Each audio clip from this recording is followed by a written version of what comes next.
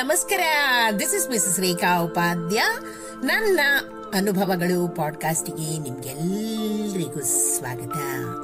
ಬನ್ನಿ ಸ್ನೇಹಿತರೆ, ಇವತ್ತಿನ ಈ ಹೊಸ ಸಂಚಿಕೆಯಲ್ಲಿ ನಾವು ಪ್ರಜ್ವಲ ಶೆಣೈ ಕಾರ್ಕಳ ಇವರು ಬರೆದಿರುವಂತಹ ಒಂದು ಸುಂದರವಾದ ಹಾಗೂ ಉತ್ತಮವಾದ ಲೇಖನ ವೃಕ್ಷದ ಅಳಲು. ಇದರ ಸಲುವಾಗಿ ಕೆಲವೊಂದಿಷ್ಟು ಮಾಹಿತಿಗಳನ್ನು ಕೇಳಿ ಸಂಗ್ರಹಿಸೋಣ ಹಾಗೂ ಕಲ್ತ್ಕೊಳ್ಳೋಣ.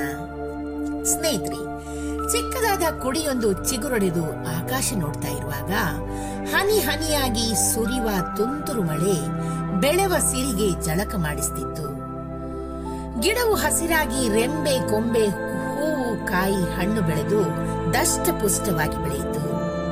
ಇದೇ ಪ್ರಪಂಚ ಎಂದು ಅರಿತ ವೃಕ್ಷಕ್ಕೆ ಒಮ್ಮೆ ಭೀಕರವಾದ ಬರಗಾಲ ಬಂತು.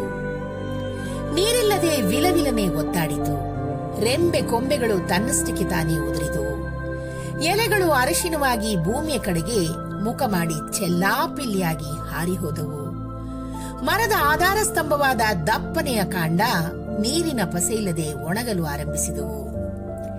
ಈಗ ಉಳಿದಿರೋದು ಒಂದೇ ಬೇರು.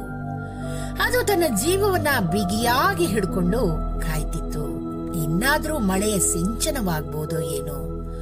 ಒಮ್ಮೆ ವರುಣನು ದಯೆ ತೋರಿದ್ರೆ ಸಾಕು, ನಾನು ಮತ್ತೆ ಚಿಗುರಿ ಮೊದಲಿನಂತಾಗುವೆ ಎಂದು.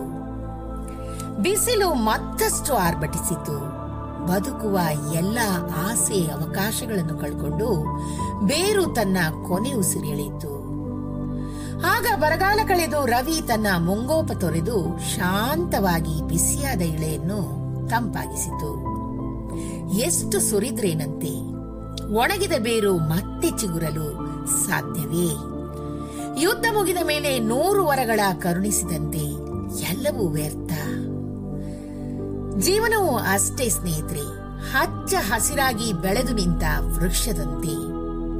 ಇಲ್ಲಿ ಭಾವನೆಗಳು ಪೂರ್ತಿಯಾಗಿ ಬತ್ತಿದ ಮೇಲೆ ಮತ್ತೆ ಜೀವ ತುಂಬಲು ಖಂಡಿತ ಸಾಧ್ಯವಿಲ್ಲ. ಹಸಿರೇ ಉಸಿರು ಎಂಬಂತೆ ಉಸಿರಿದ್ದಾಗಲೇ ಒಬ್ಬ ವ್ಯಕ್ತಿಗೆ ಬೆಲೆ ಕೊಡಿ. ಭಾವನೆಗಳು ಬತ್ತಿ ಹೋಗುವ ಮುನ್ನವೇ ಸಂಬಂಧಗಳನ್ನ ಅರ್ಥ ಮಾಡಿಕೊಳ್ಳಿ ಮತ್ತು ಗಟ್ಟಿ ಮಾಡಿಕೊಳ್ಳಿ.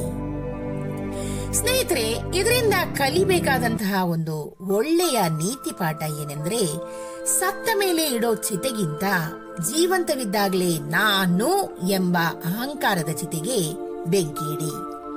ಜೀವವಿರುವಾಗಲೇ ಪ್ರೀತಿ, ಕಾಳಜಿ, ಸ್ನೇಹ ತೋರಿಸಿ.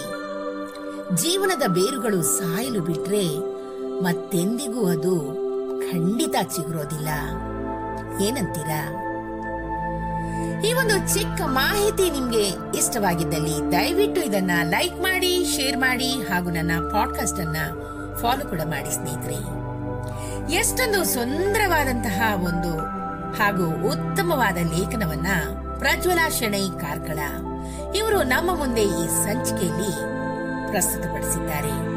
ಇವರಿಗೆ ಅನಂತಾನಂತ ಧನ್ಯವಾದಗಳನ್ನು ಅರ್ಪಿಸುತ್ತಾ ಈ ಸಂಚಿಕೆಯನ್ನ ಇಲ್ಲಿಗೆ ಮುಗಿಸ್ತಾ ಇದ್ದೀನಿ. ಧನ್ಯವಾದಗಳು.